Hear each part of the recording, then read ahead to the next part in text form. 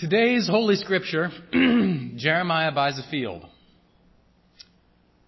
and makes a really, really big deal out of buying a field. I mean, not only does he waste half a page of our time, but he gets the whole court caught up in this drama of signing the document, squirreling the document away. What's the big deal?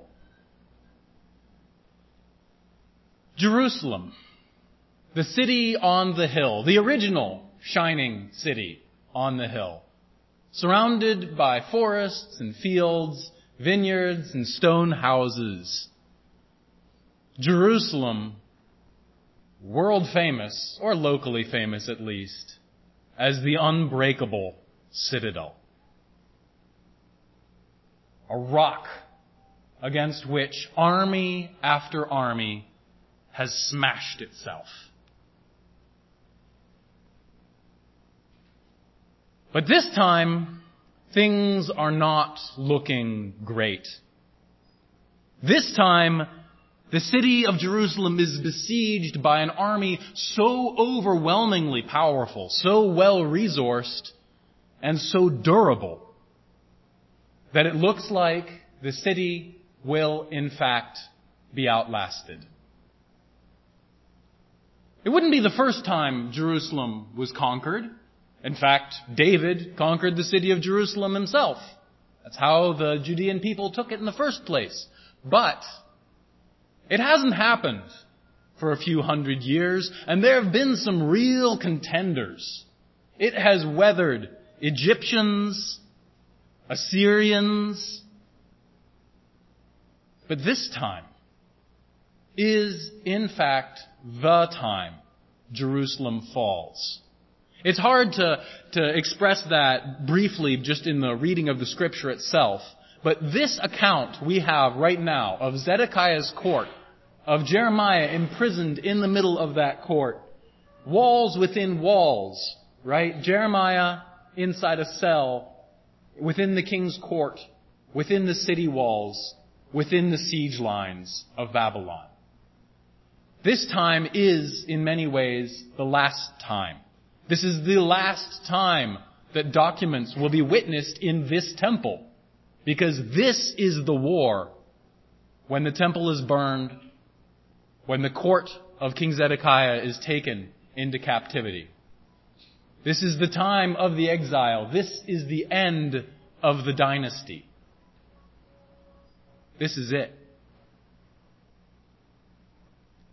The Judeans are so used to their city being unbreakable that they have a whole genre of hymns to sing over the city walls at the invading armies, making fun of them. Psalm 48. Beautiful in its loftiness, the joy of the whole earth, like the heights of Zaphon is Mount Zion, the city of the great king. God is in her citadels. He has shown himself to be her fortress. When the kings joined forces, when they advanced together, they saw her and were astounded. They fled in terror. Our city is so well built. It's got running water inside these walls. You'll never break us.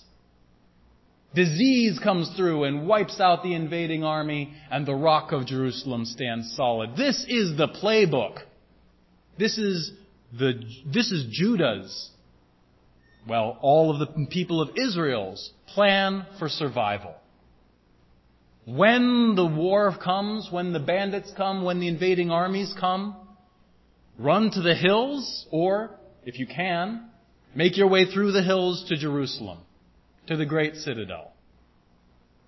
Weather them, wait for them to run out of food, wait for them to attract another king to come in and fight them off. Let them duke it out in the lowlands while we abide and trust and wait, and a few years later, re-enter the land. Time and again. But this time is different. And the will of the people is waning. Jeremiah hasn't helped with that morale problem particularly. During this entire siege, Jeremiah has, in fact, sounded a little bit like a traitor and has probably earned his place in prison. This is the third time. This story of Jeremiah buying a piece of land is the third time God has instructed Jeremiah to buy something. The first two times, he was supposed to buy a bolt of cloth and a large clay pot. Lovely, nice things, stimulating the local economy, engaging his neighbors. He destroyed them. The bolt of cloth he left to rot and said, "This is what happens, Judah, when you just sit around. You start off really fine and nice, but it all rots in the end." And the clay pot, he actually went out, gathered a bunch of people around him and shattered. And said, "The potter that has made you is remorseful, is breaking you down for gravel to make something new." So Jeremiah doesn't exactly have a really positive track record of lending morale and support to the defenders of the city, telling them, "This too will pass, just hold on, hold the line." That's not Jeremiah. And yet, this third one is very, very different. This third purchase of Jeremiah's, after the cloth and the clay pot, must have had people wondering what he's going to do with it. Anathoth actually shows up earlier in Jeremiah as a place where his relatives and neighbors persecute him. This field, this specific location, is a place that Jeremiah has some history with. And dollars to donuts, he's going to buy it and burn it to the ground, right? That's going to be the Jeremiah move. You buy something nice, you smash it. You buy something nice, you let it rot. You buy something nice. Guess what's coming, guys? The Babylonians are coming. We know, Jeremiah, they're winning. Yes, you burned the field. Great. But he doesn't. He doesn't do that at all. He buys a piece of land from his cousin, and he turns the whole act into political theater. He gathers everybody around, makes sure everybody is paying attention, and says, "What I'm going to do with this land is sit on it. I'm going to wait. I'm going to put my deed in a clay jar and bury it somewhere. For all we know, that one's still waiting for archaeologists to find. Wouldn't that be a doozy?" Because one day, this invader, even though they win, even though they take the city, even though our whole strategy has failed, one day this invader too will pass. And our strategy, though it may look like ruin, will come back around to succeed. And our endurance will outlast. It's an incredible testimony. Can you imagine if Greta Thunberg, the young woman who's been preaching climate change disaster, who's been talking about how inevitable the coming rise of the sea levels and the destruction of our ecosystem are. Imagine if Greta Thunberg was buying up islands in the Maldives. Islands that everybody knows are going to be underwater in the next few years. It would be a complete break from character. You'd be disoriented, even blindsided by it. What in the world? This Jeremiah, who looks like a paid agent of the Babylonians, frankly, and has been talking up the Babylonian power and how much we shouldn't even fight them and all this stuff, is completely breaking character and buying into the Judean system, investing in the kingdom of Judah. Getting the scribes of Judea to write it all down and put it in their most official forms. Getting all of the people who are holding him prisoner, getting all of his prison guards to sign on as witnesses. This is Jeremiah's investment in hope. In a hope that he'll never live to see bear fruit.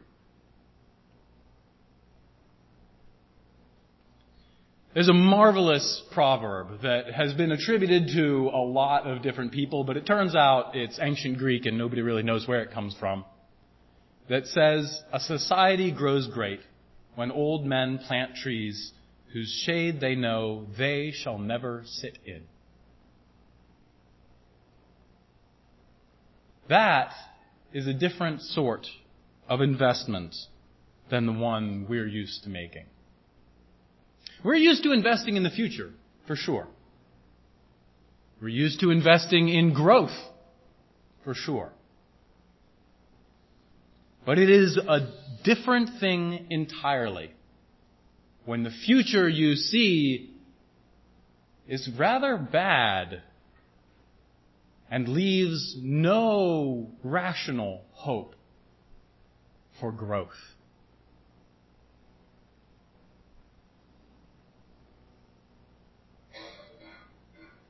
When we consider something to be a good investment, whether it's our charitable giving or our personal investments that keep us from becoming charity cases, we look for places of growth. We look for places that can be reasonably expected to grow. We want our money to do something. We want our money to go somewhere where it's going to generate some good, right? Where it's going to be leveraged, where $1 is going to be worth $10 in growth. Those are the ripe opportunities that our investments are always looking for. Today, in this scripture, I believe God is asking us to consider a different class of investment. A class of investment in which there is, to all appearances, little to no payoff. Psalm 146 reminds us to not trust our power to princes, to those who die and whose plans perish that very day, but rather, in combination with the rest of the scriptures that we read today, to give generously to the poor and the oppressed, to align ourselves with God who gives food to the hungry. I think that this is a lesson we have tried our best to internalize, saying, okay, here's what we're going to do. We are going to try to set up systems and put together committees and organize ourselves in ways that will invest in our neighbors, will invest in the kingdom. We know that storing up treasures in heaven is not just about prayers and devotions. That when we store up, that what it means to store up treasures in heaven has a lot to do with putting our dollars and cents, our hours and weeks, our money and our effort into the kingdom of heaven. That is to say, into our neighbors. If there's anything the story of the rich man and Eliezer has to say, it's that how we use our comforts in this life really, really matters. You enjoyed soft things in this life, but now it is Eliezer. I don't know why I always stumble over that name. It is Lazarus who rests in the bosom of Abraham. This giving, this generosity, is something that I think we have commonly understood as a duty, as lost money, as something that we have to write off, that we get tax breaks for, because we don't see much hope for return on our investment. What if there's another possibility? What if God is inviting us to consider the payoff of some useless investments? Hedging is when we take our investment money, and perhaps you're familiar, to hedge means you invest on both sides. So imagine that you want to invest in wheat. You think that wheat is going to sell really well. People are really into it despite the gluten-free craze, right? Well, you invest in wheat, but then you also invest in corn. So that no matter what happens, your bets are hedged. You've hedged your bets. No matter which way the market turns, you are sure to make at least some money. I want you to imagine that you are a person besieged as Jerusalem was besieged. A society besieged as Jerusalem was besieged. That there is no opportunity for you to invest in something truly, easily productive. There's no way you're going to turn $1 this year into $10 next year. What do you do with your money? Because, my brothers and sisters, I'm sorry to say, we live in a world besieged. Although we do have the opportunity to turn money into more money, we seem to have no way of turning money into God's kingdom. Of turning this system around, of disengaging from the walls after walls after walls that surround us and our neighbors and force all of our hands into playing by the rules, into allowing the pipeline to be built, allowing the war to be waged, allowing the forests to be cut, allowing the poor to be ignored. We seem to have no option unless God presents us with the opportunity of a lifetime. The ability to sink our money into a hole where we will never see any benefit. The opportunity to hedge our bets by the most radical form of hedging of all. Not just investing in the commodities that run contrary to our commodities, but investing in the people who run contrary to our people. When Jeremiah bought the field of Anathoth from the very friends and family who'd abused him, Jeremiah invested in his enemies. Invested in the people who'd been denigrating him, ignoring him, and outright imprisoning him for most of his working career. His advice to Israel as they depart into captivity in the next few chapters of the book of Jeremiah, as they enter Babylon, pray for the welfare of that city. Let your sons and daughters marry them. Buy fields there if you can. Invest in your enemies. His advice to us here, feeling as besieged as we are by a culture that doesn't understand us, by economic systems that force us into being complicit or being invisible, is to invest in our enemies. Find places where the people that you most disagree with are hurting, are in need. Put your money there. What would happen if we as a nation were to seek universal health care in Iran? What would happen if we, as a church of peace, were to seek universal food coverage, not a mouth unfed, not a day spent on food insecurity for all of America's vets, for all of the veterans of war, all of those who have seen its horrors firsthand? What would it mean if we open our eyes to the infinite payoff of an alternative form of investment, one that does not return anything in terms of dollars and cents and value, but one which returns nothing less than the world? in terms of kingdom building, of restoration. We can never know how any of our investments are going to pay off.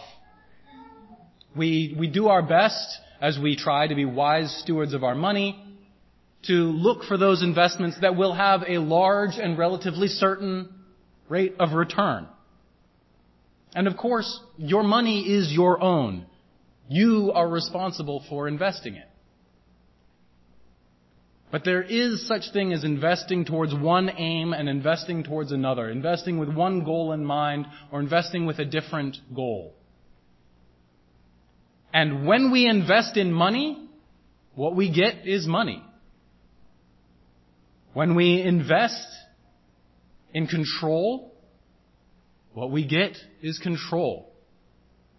And I believe that this century has shown us that when we invest in hell, what we get is hell.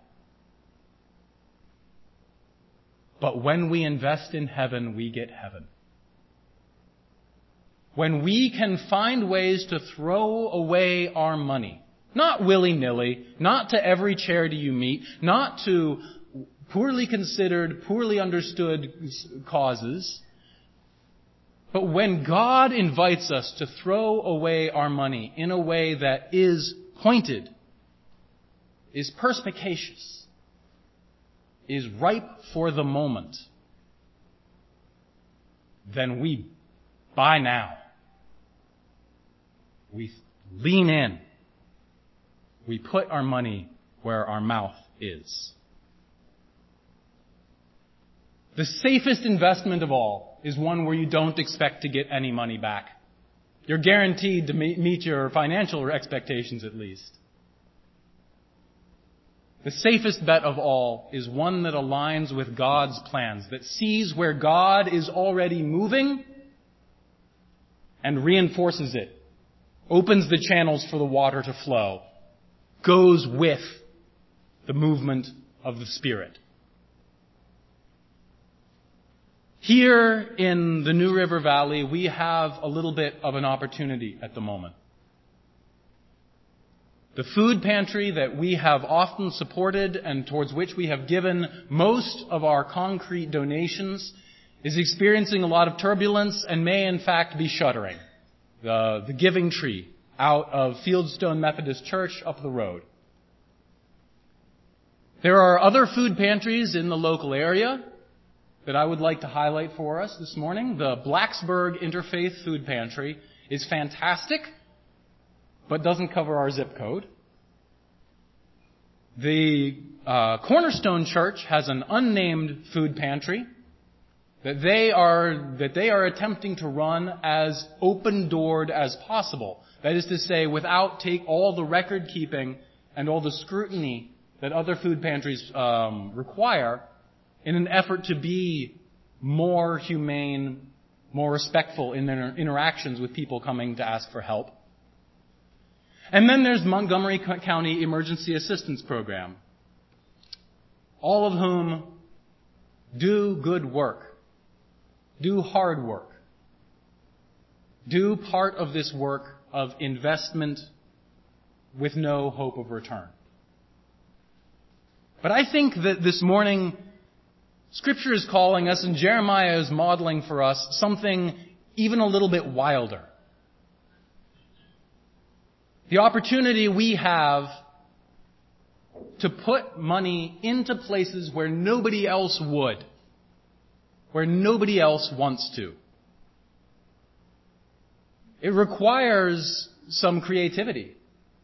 It requires some open-mindedness to look for places where indeed there will not be any direct benefit, but where your action can become a beacon of hope.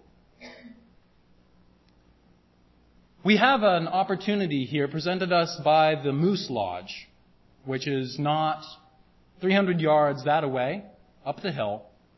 They have said that they would like to put together a fundraiser. They will provide, they said, the spaghetti, the venue, And even a bunch of people who they know who typically come to these things. And yet, the Loyal Order of Moose, right up the street here, has struggled to find churches and nonprofits willing to partner with them to raise funds for the local community. This is a group that is interested, is invested long-term here in Christiansburg, in our neighbors. But because they have some gambling machines, because they serve alcohol, the Moose Lodge can't find any willing partners. I'm not saying we've got to partner with the Moose. But I am saying that this sort of thing is the kind of opportunity that God puts in front of us time and again. The opportunity to collaborate with people whose priorities, whose lifestyles, whose mentalities may be really, truly alien to our own, foreign to our way of thinking. And yet, they give us a way to expend our effort, expend our money in seed, in investment, that can come back 1,000-fold. If we did choose to partner with the Moose Lodge, if we gave our community's spirit and support to their endeavor, what would come out of that would be something unpredictable, something new. Thousands of dollars placed perhaps in the Giving Tree, perhaps in a new food bank, one that it would be established by a new Christiansburg organization. We really do not have any way of knowing. But with Jeremiah's reckless example in front of our eyes, I ask all of you to pray and think and ponder where God's opportunities lie for valueless investment that return infinite value in response. It's a funny thing to have money in this world, to be middle class as most of us are, and read these scriptures about wealth and poverty and how God relates to rich people versus how God relates to poor people. It's undeniable that we are closer to the man clothed in purple than we are to Lazarus in our lifestyles, in our comfort level. But I don't think these scriptures are intended for us for despair. They are sent to us for inspiration.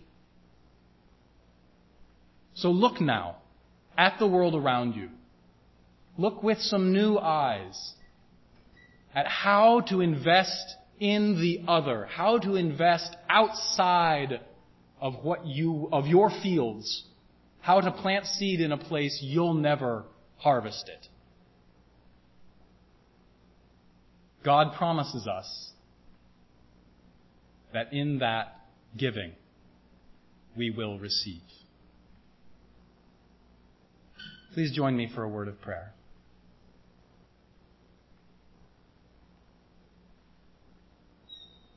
God, you have taught us to not trust in the power of princes, and we have become good at not trusting. Help us this day to trust in you. Teach us that alongside all of the chaos and mistrust in this world, there is your order.